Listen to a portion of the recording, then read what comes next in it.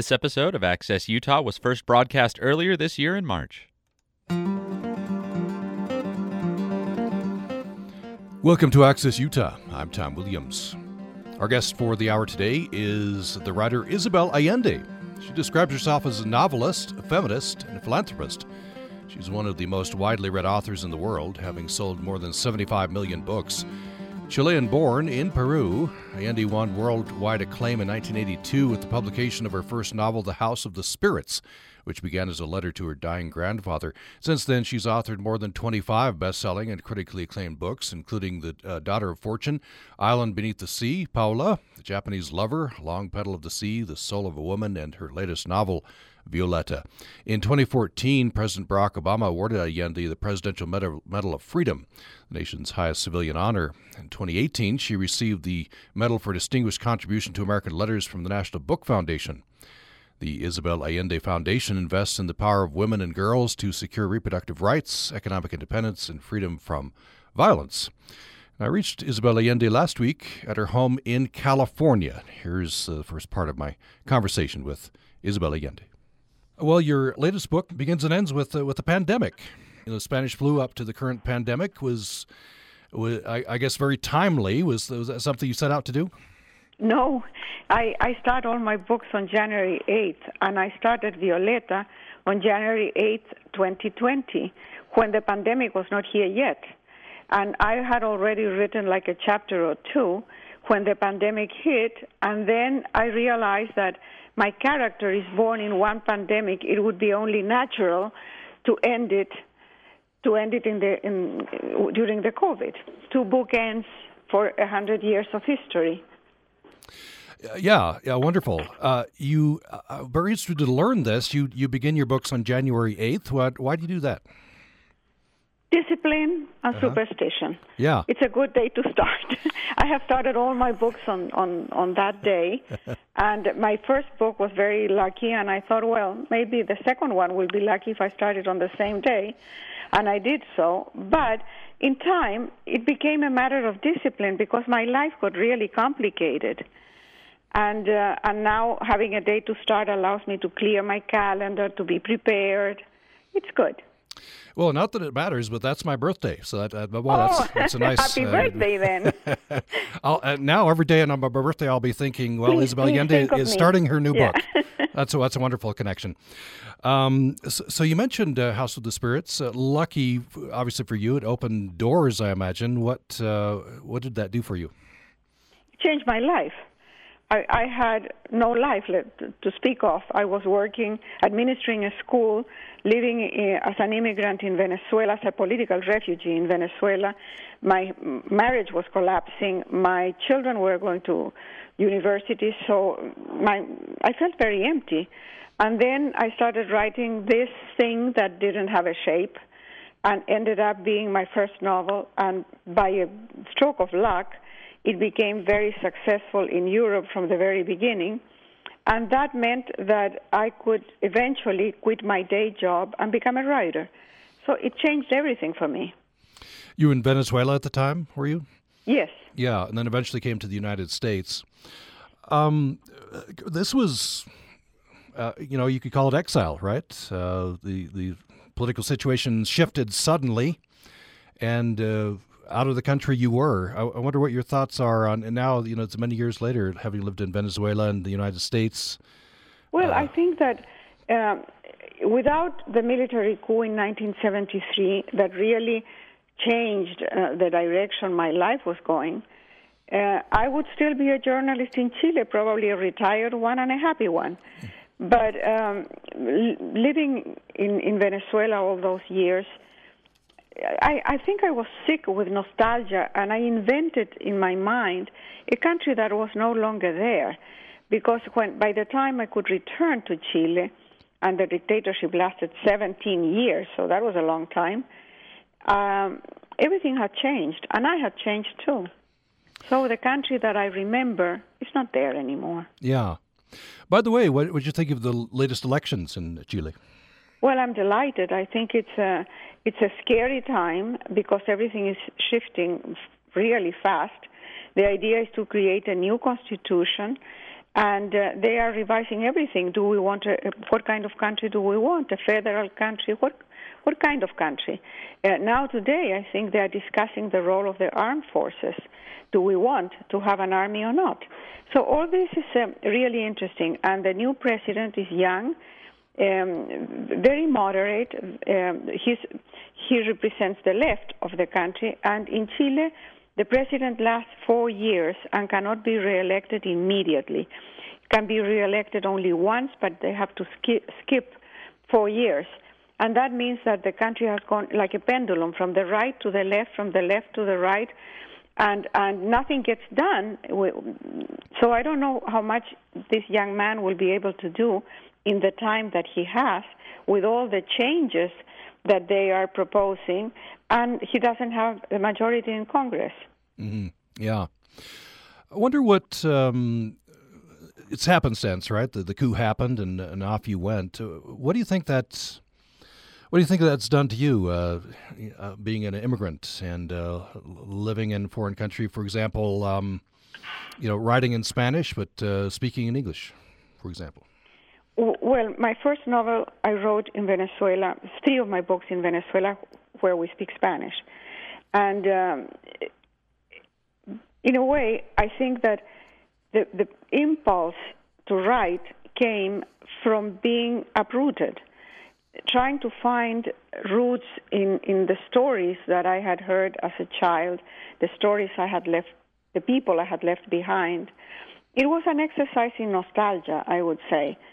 And in a way, also, being away from my country has given me a sort of perspective of the world. I have traveled extensively because of my books, and before, because I was the daughter of diplomats. So I have also experienced the role of a refugee and of an immigrant, which are different. And I think that gives me a lot of material for my writing. Mm-hmm. Refugee and immigrant are different. Tell me about that. What you've experienced both. Well, a refugee is someone who's running away for his or her life. Usually cannot choose where they go.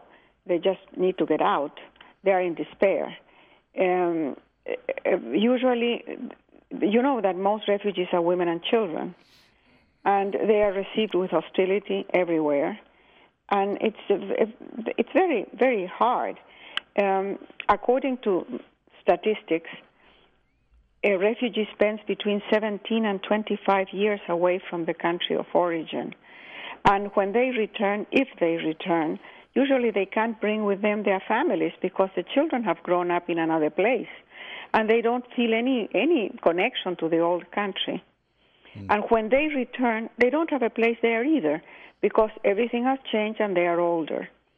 An immigrant is a different situation because usually they are young, and they go to another place with the idea of staying, planting roots, prosper. They have a vision for the future. They are not tied to the past. So the emotional situation of an immigrant is very different from that of a refugee. Mm-hmm. Of course, people are being displaced, refugees, very poignant now with the situation in Ukraine, seeing these pictures once again of people fleeing. Yeah. Must be very poignant. Every time there is war, there is occupation, violence, or poverty, extreme poverty, which is the case in most of Central America, people have to get out for their lives. Mm-hmm. You've said that, first of all, you didn't believe that a coup could take root in Chile. And did it surprise you it lasted 17 years? Yes. I don't think anybody except the military maybe thought that it could last so long. Because Chile didn't have a tradition in military coups or caudillos, the chieftains that were a curse in the rest of Latin America. So we didn't know anything of how repression worked and how it would change the country.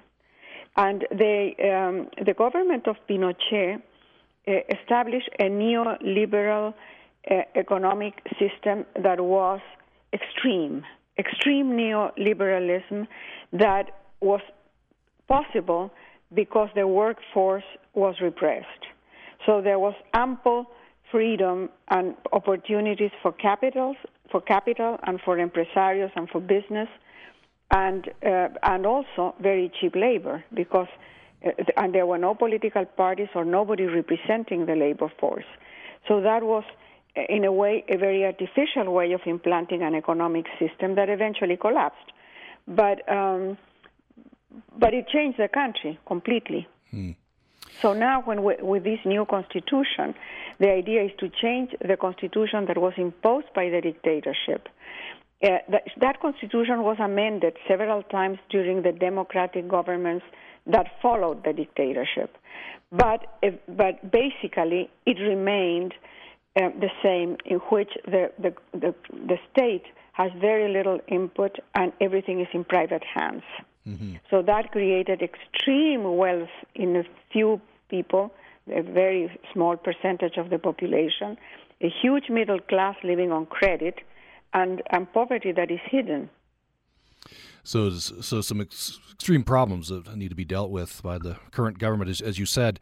Yeah. So after those 17 years, I guess it could have been that you could go back, but at extreme change, Chile's a different place. Well, I could have gone back, but I was married to an American, and I was trying to sponsor my children to bring them here. So the idea of returning to Chile, I would have had to return alone, not with my children. They were brought up in Venezuela. So you're in the United States. You obviously, I don't know. What are your thoughts still today about the role of the U.S. government in that coup and others in South America?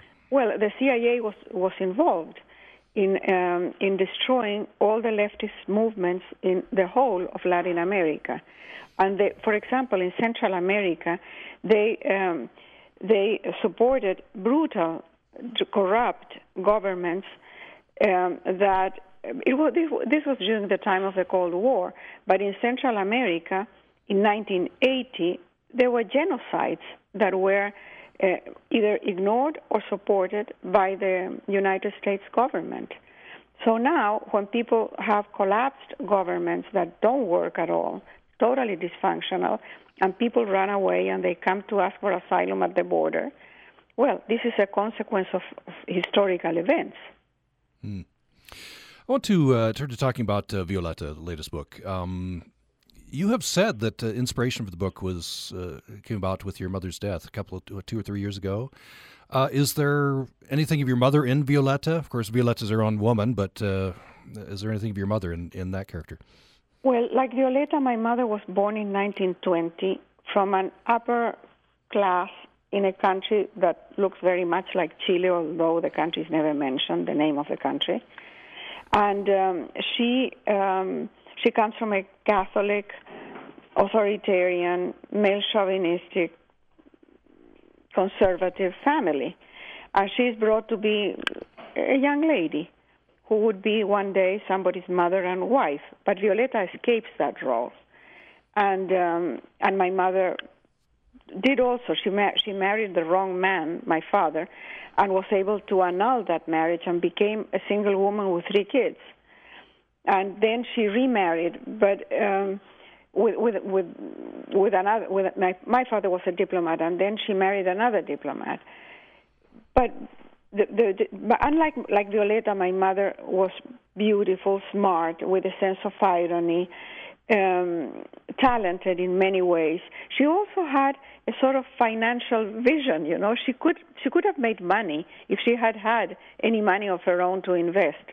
But nobody paid any attention to what she had to suggest. She was very powerless in a way. And that's a big difference between Violeta and my mother. Mm-hmm. I've read that you have something like 24,000 letters, from your mother in boxes. Well, they are not only from my mother; they are my mother's and copy of my letters. Ah, yes. So because I would keep copy of my daily letters to her, and then at the end of the year she would give me back. So I kept her letters and my letters, and they are in boxes year by year. Very impressive. Yeah, that's a treasure. That's really a treasure. Well, I don't know if that's a treasure for anybody else except me. Well, certainly for you, right? Yeah. Do you go back and reread any of those? No, except when I have written memoirs, then I go back to the boxes and see when and how things really happened, because the letter records the emotion of the moment, not only the events, but how we felt about it. Yeah. Oh, that is a wonderful thing. Do you carry that on to the next generation? Is there? I mean, we're in a different time now, right? No. I think that my son will burn the whole thing. Why would he keep that? Well, I hope he keeps them. That'd be a treasure. You're listening to Access Utah. I'm Tom Williams, and my conversation with Isabel Allende, one of the most widely read authors in the world. She describes herself as a novelist, a feminist, and a philanthropist. Her latest book, a novel, is called Violetta, and we'll have more with Isabel Allende following this break.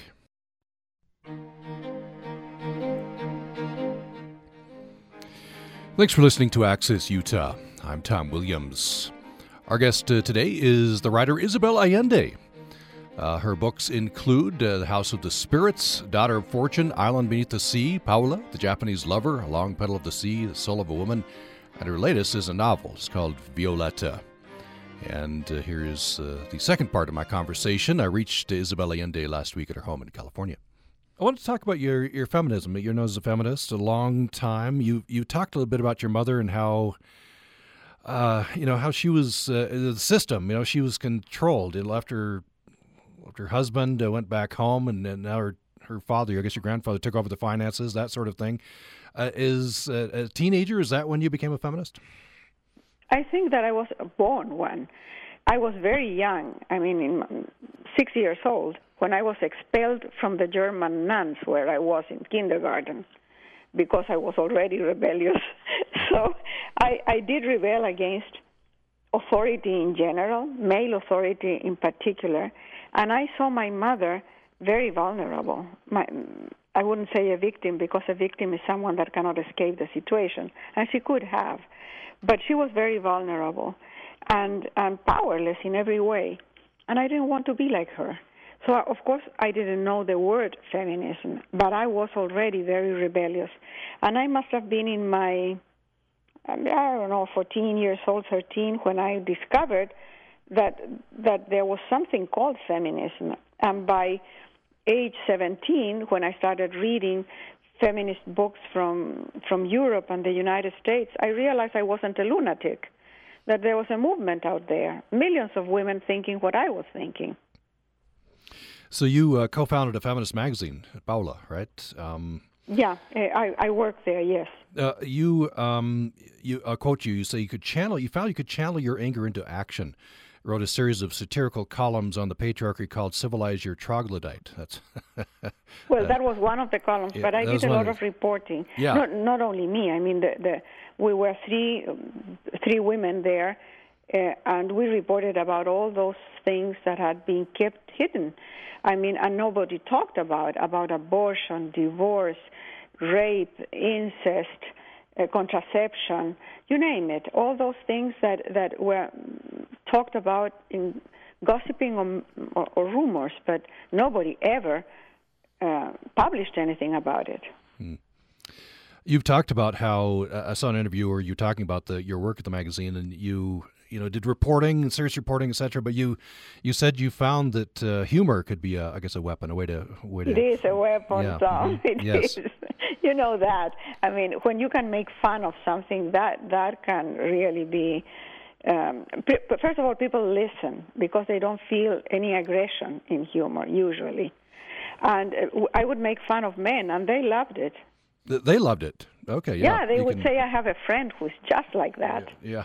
Always a friend. They recognize at least the friend, right? Maybe if not themselves. Yeah. What do you think about feminism today, sort of the Me Too movement and where we are today? Well, there's a new wave of young women who are out in the streets pushing change. For a long time, I felt that feminism had somehow frozen in time. And now I see when women, especially now that women in the United States feel that their rights are threatened, the right for abortion, for example. Now we will see a reaction to that, and they are reacting already. And this new energy was necessary. You know, the final goal of feminism is to replace the patriarchy. And that will take a long time, and we need a critical number of women engaged in this for that to happen. And I think that this new wave of young women can make that possible. You think it is possible with the new wave? Yes, not right now. I won't see it, but it is going to happen. Yeah. I was tickled to read in an interview I was reading. You said for years you wanted to write a romance novel. I am not good at it. I'm terrible. So you were kind of a regular romance novel that we would find. Why aren't you good at it? Well, the whole thing started because when we were working in this magazine in Chile, we had to compete with a magazine that came from Miami, and that the whole, I mean, the thing about that magazine was that it had in every issue a short story by a romance writer in Spain called Corín Tellado. And it was more or less always the same story, very romantic. You know, the typical green-eyed, big-breasted virgin that meets CEO in a tropical island, and well, you know. Mm-hmm. And so I read a few of those, and I said, well, I can write this, and so that we can compete with this other magazine. And I tried, and I can't because I don't believe in the formula. I don't believe in the virgin with big breasts and green eyes. Never seen one. Yeah. So you said you just couldn't get through it without laughing at the hero, I guess, right? Yeah. Well, that's probably to our benefit that you're not good at the regular romance novel, right? We love your books as they are. I want to talk about the Allende Foundation. I was reading, this is a spectacular story about how this came about. You were in India, I understand? Yes, after my daughter died, I wrote a book called Paula, and the income that came from that book, I put it aside in another account because I didn't want to touch it. It didn't belong to me, it belonged to Paula. And I didn't know what to do with it until I went in a trip to India. And we had rented a car with a driver, and we were in Rajasthan in some rural area. And the engine got very hot. So the driver stopped, and a friend of mine who was traveling with us and I went to a group of women that were standing by at a certain distance. And they were really very, very poor, women and a bunch of little children, some of them naked. And we tried to communicate the way women communicate. We didn't have a common language, but we touched and we smiled, caressed the kids, and at one point we gave them a bunch of bracelets that we have bought in a market, and they were delighted with that. And so when we were leaving, one of the women gave me a little parcel of rags, and I thought she wanted to give me something in exchange for the bracelets. And I said, no, it's not necessary. I tried to give it back, and she wouldn't take it. And then I sort of opened the rags, and there was a newborn baby in there. I mean, I don't think it was a day old, really. The umbilical cord was still raw. And I kissed the baby, blessed the baby, tried to give it back. She wouldn't take it. And in that moment, the driver came running, and he picked up the baby, gave it to the first woman who was closer, and pushed me into the car. And when he had already started the car, when I reacted and I said, why would that woman want to give me a baby? And he said, it's a girl. Who wants a girl? And that sort of made me realize the fate of that baby and that mother that was willing to get rid of the baby because she couldn't even feed her. And I couldn't do anything about it at that point. So I decided that the income of Paula and my future books would go to a foundation to help mothers like that mother and little girls like that little girl. Well, it's Isabel Allende Foundation, if you want to help there. That's great work you're doing. I want to talk a little bit about a TED Talk I watched. You talked about aging, and that there were some great benefits from aging. I wonder if you could tell me about that. Look, I'm 80, and I married for the third time at 77. So let me tell you, Tom, you can really age in a very nice way. You are, it seems like. Well, look, I have enough resources for the basic needs, and that's really important. Yeah. And I have good health, and I have love. Not only the love of my husband, but I live in a small community, let's say. I know all my neighbors by name. If I cook too much of something, I will give it to my neighbor who is 95 and she lives alone. So there is a sense of belonging and of purpose that is really important as you age. Mm-hmm. You divorced, I think, in your 70s and married in your 70s. I think some friends said, "Well, why are you divorcing in your 70s?" I don't know what they said about your remarriage. How's that been? Well, when I divorced, everybody said, "Why would you do that after 28 years with this man?"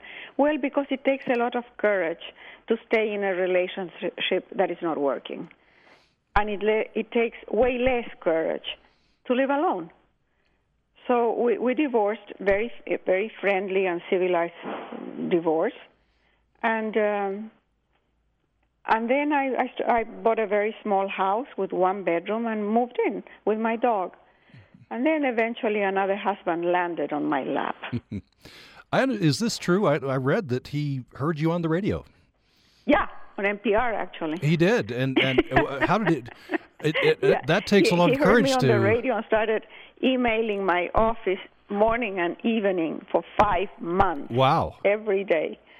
Until finally I went to New York for a Planned Parenthood event, and I thought, well, I should meet this guy. So I did, and we just liked each other very much, and 3 days later, he proposed. He wanted to marry me. And I said, "Are you kidding? Why would I get married at this age? I'm not planning to have children." And but he insisted, and he eventually sold his house, gave away everything he owned, and moved to California. So we've been living together ever since. Well, that's wonderful. Congratulations. That's wonderful. Thank you. I want to talk just briefly about writing. I love this quote. You say half the job is to show up. So yes. That's why I have January 8th as a day to start, to show up. Show up. So on January 8th, you show up, you start writing. I show up no matter what. And then I'm sure there's difficulties along the way. I guess you keep going. Of course there are difficulties, especially at the beginning when I don't know where I'm going. And I just have to, again, show up. And, I have learned that I have enough experience to write about almost anything if I'm given enough time to research and to just put the pieces together. Mm. And you've said your characters, they appear to you. I guess you follow them. What do you do? When I start a book, if I am writing a historical novel, I have enough information, I have researched, so that I have like a platform or a stage where I will move the characters, but I don't know the story yet, and I don't know the characters. They will start appearing slowly as I need them. And some of the protagonists may just fade away, and some of the secondary characters may surprise me and become protagonists. That has happened many times. And what I have learned is to just relax and let it happen. Don't try to squeeze the story into a previous idea that I might have, a straitjacket in a way. If I let it flow, I make a lot of mistakes, and it takes a longer time because I don't have a script. But then the result is like a conversation, the way we talk, in the sense that I can connect with my reader in a more natural and organic way if I let the story just happen. Do you? I don't know if you go back and encounter your books, or maybe through the experiences of your readers, and maybe you're surprised by the things you didn't think were there when you were putting it together. Of course, that happens all the time. Mm-hmm. The few times that I read a review, and I read very few, the reviewer usually finds in the text what I had no idea that was there. Because the writing it's a very, how can I say, organic process that happens more in the belly than in the mind. So when a story is analyzed and deconstructed and they find meaning in everything, I'm confused because I didn't know I had written something like that. I thought it was a much simpler thing. But what I have found out in all these years is that readers, men and women, but mostly women, young women, they find themselves in the stories. And they write to me and they say how I changed their lives, and they explain why. And I always say, I didn't do anything except put in words what was already in you. So you connected to the story because this is what you feel, what you think, who you are. Otherwise, there is no connection. So my job is just to write it down, but it's always inside them. Mm-hmm. Well, it's a wonderful connection to have. Yeah. By the way, did you start a book this past January 8th? Yes, I did. Anything? But because I am doing this book tour on Zoom and email and phone, I'm doing it for several countries and several languages. I have been very busy, but I started it, and by March I should be able to just concentrate on the new book. Ah, very good. Anything you want to tell us or can tell us about that? No, I can't talk about something that is in progress. Okay, I didn't think so. I just thought I'd try. No. Yeah, very good. Finally, I was reading an interview. You said you're optimistic about the future. That the case? Optimistic? Look, I have lived a long life, and I have seen the world get better, not worse. Right now, things seem pretty bleak. I remember the missile crisis. I remember the Cold War. I remember so many things that people forget. And we have now more information, more education, more technology, less poverty. We are better than we were when I was born. I was born in the middle of the Second World War, during the Holocaust and the atomic bombs, before the Declaration of Human Rights, before feminism. Yeah, so reason for optimism. That's wonderful. Well, we've reached the end of our time here. What a pleasure it's been speaking to you. Thank you so much. Thank you, Tom. Thank you very much. Take care. Take care. Bye now. Bye. Our thanks, of course, to Isabel Allende for that conversation. Recorded that last week. Her latest book is called Violetta. And, of course, she's author of many, many books. Has sold more than 75 million books over the years, from House of the Spirits, Daughter of Fortune, Island Beneath the Sea, Paula, Japanese Lover, Long Petal of the Sea, The Soul of Woman, and, as I mentioned, the latest book, Violetta. IsabelAllende.com is her website, IsabelAllende.com. And again, our thanks to Isabel Allende for that conversation. We'll take a break. When we come back, we will fill out part of the hour with going back to a conversation 10 years or so ago, one of my favorite conversations with National Geographic explorer Helen Thayer. We'll have a part of that following this break. You're listening to Access Utah. I'm Tom Williams.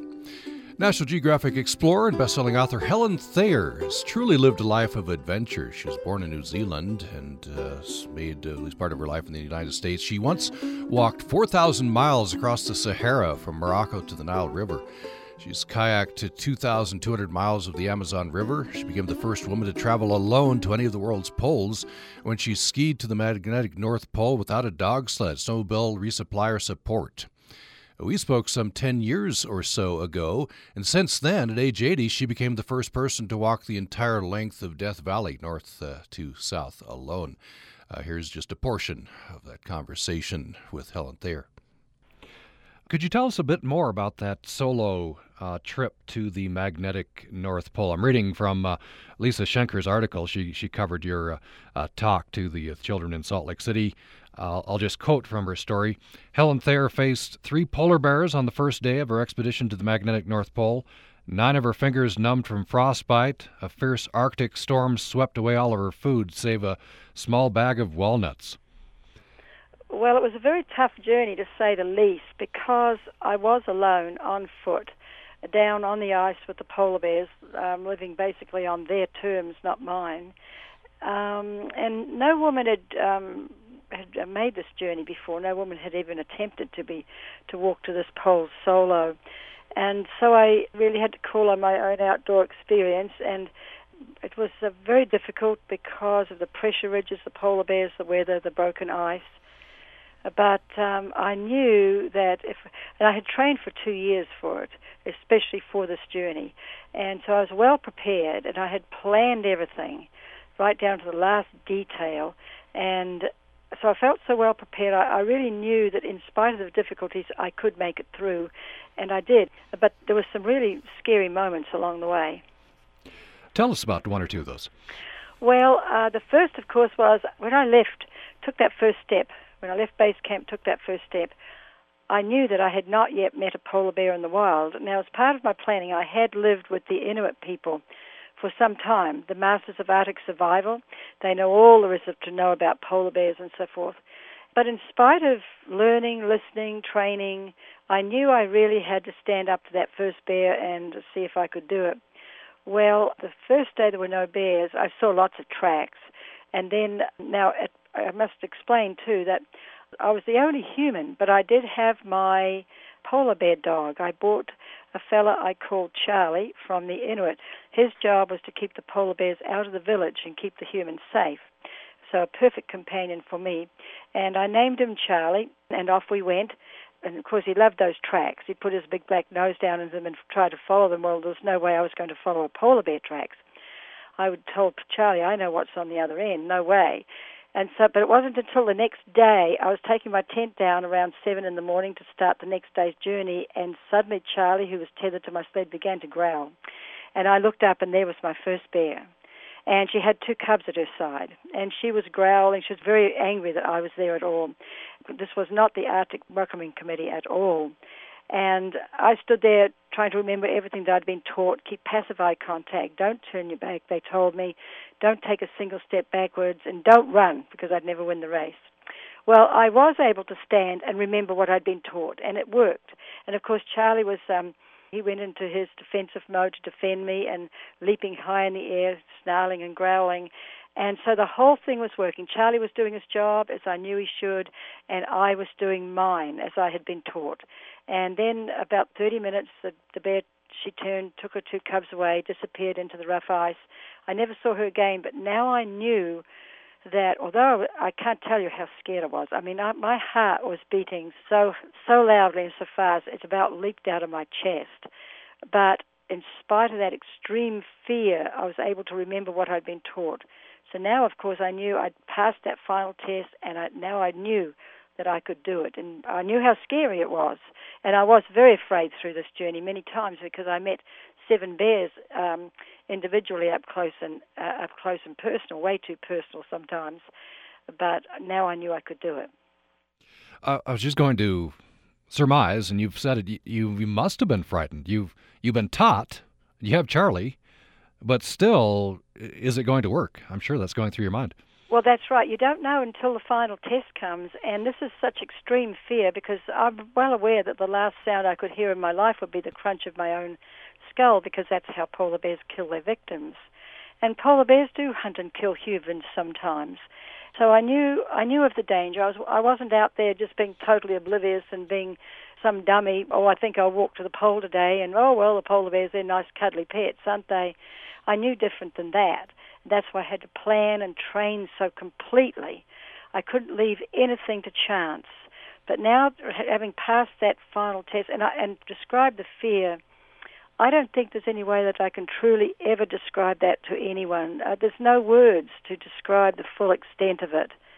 And if I hadn't taken control of myself and basically walked through that door of fear to the other side, I could have panicked and lost control, and of course that would have done me in. And a dog like Charlie is, there's a huge difference in size, but a dog like Charlie really can be effective against a polar bear? Oh, definitely. These dogs, they choose themselves, basically. The dogs are fed seal meat, frozen seal meat. And the polar bears, of course, this is their food, and they smell it from a great distance. They come in and try to take it away from the dogs sometimes. There's a lot of trouble, a lot of fighting. Some dogs just don't survive. Others do survive. But Charlie, when he would race to a polar bear, he would approach head-on until the last minute. He would whip his body around to the side and suddenly be at the back of the bear and grab its heel and hang on. And if you can just imagine a very powerful 100-pound animal determined to defend his owner there and hanging on to that Achilles tendon back there, you can imagine how that bear must feel. What were some of the other barriers that you experienced in that trip? Well, at one stage I was engulfed in an enormous storm. The first time I was engulfed in a storm, winds, according to my wind meter, were around 70 miles an hour. And then the ice began to break up all around my tent. And, of course, my worry at that point was, would the ice break beneath my tent and drop Charlie and I and my tent into the ocean? And being alone, and in those days, remember this was in 1988, I didn't have a floatable sled or an immersion suit or any of the wonderful things that I could have now that simply didn't exist at that time. And so if I'd gone into the water, it would have been very difficult to survive. And I had to sit a day and a half in that tent, hoping that that ice would stay intact beneath my tent floor. And the ice was breaking up. I was actually in the midst of a major ice breakup. And you can be ground into little pieces just like the ice. But the ice underneath my tent held fast. And a day and a half later, the winds went down. I was able to step out of my tent, and all around me, the ice was just a mess.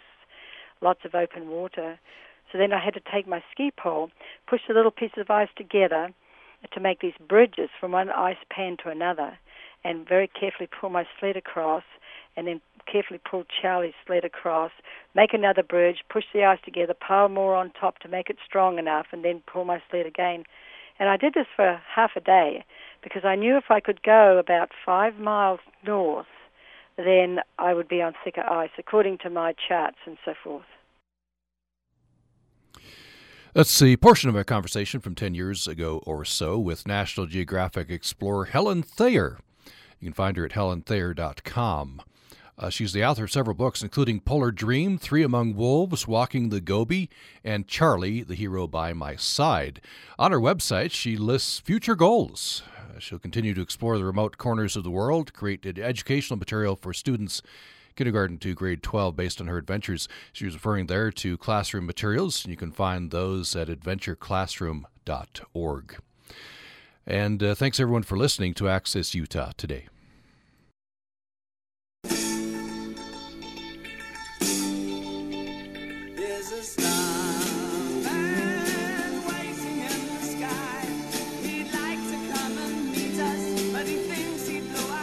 It's Many Cultures, One Sky. Skywatcher Leo T here. We're excited for the big moment of NASA's Artemis 1 mission. It's set to launch at 6:33 Mountain Time with a launch window of 2 hours depending on weather or last-minute calibrations. That's not unusual at all. This is the first mission of NASA's Artemis program of lunar exploration. We can watch it on NASA TV when the time comes, so get up a little bit early.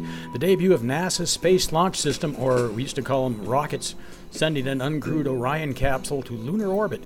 Orion will spend 6 weeks in space, finally returning to Earth in an ocean splashdown October 10th. Sensors inside Orion will gather data on the deep space radiation environment and other aspects of the flight.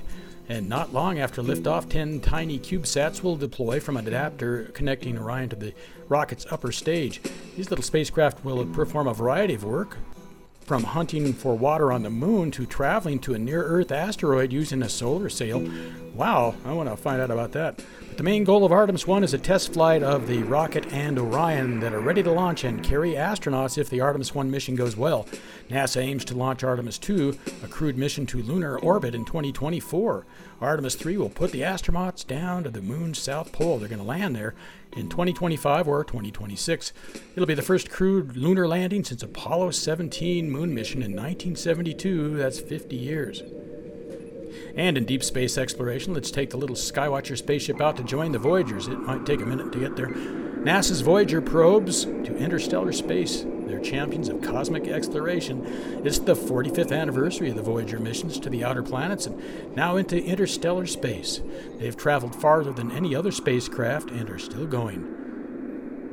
They'll probably reach the Oort cloud in about 300 years, transmitting on a power pack the size of a refrigerator motor and a gold disc of the rhythm and blues and music of the earth from all countries and a map of where we are, just in case they make first contact.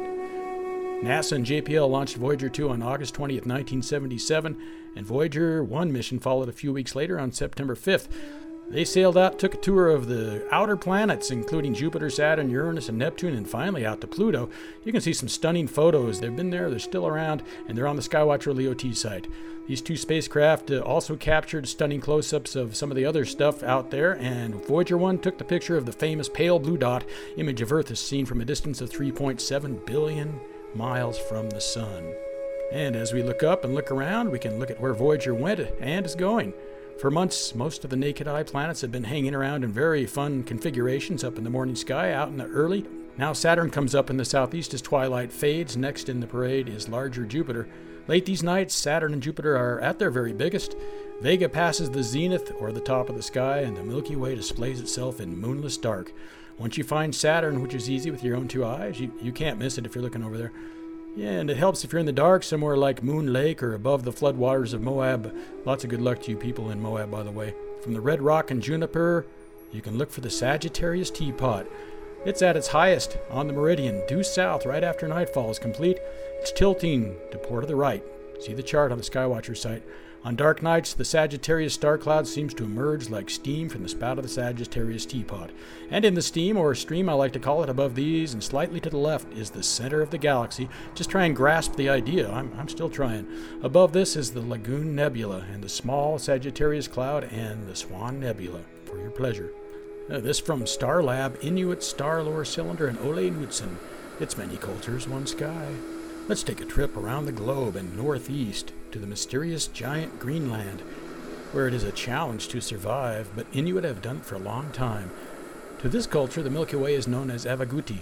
Some call it a divider, Avaguti, either just dividing the sky or acting as a separation between the winds, so that if an easterly wind prevails, the Milky Way is blown a bit toward the west. The idea may have come from the fact that in most parts of the Arctic, the Milky Way is sometimes difficult to see because of the spectacular aurora, moonlight, or a haze of ice crystals in the air. At various times of the night, the Milky Way band of light spans the sky in different directions because of the location, and thus one can easily imagine that this has to do with changing wind directions. Also in Greenland, the Milky Way is interpreted in a slightly different way, a pragmatic way, by Quilapsilia. They see it as the middle line on the belly of an animal where it is cut up. Some North American Inuit use the terms the river or the snowshoe tracks of the raven, and this may be influenced by the sky lore of Native American further south. So enjoy the mystery and look up, look around, and get lost in space. Skywatcher Leo T on UPR, translator station statewide and streaming live at upr.org.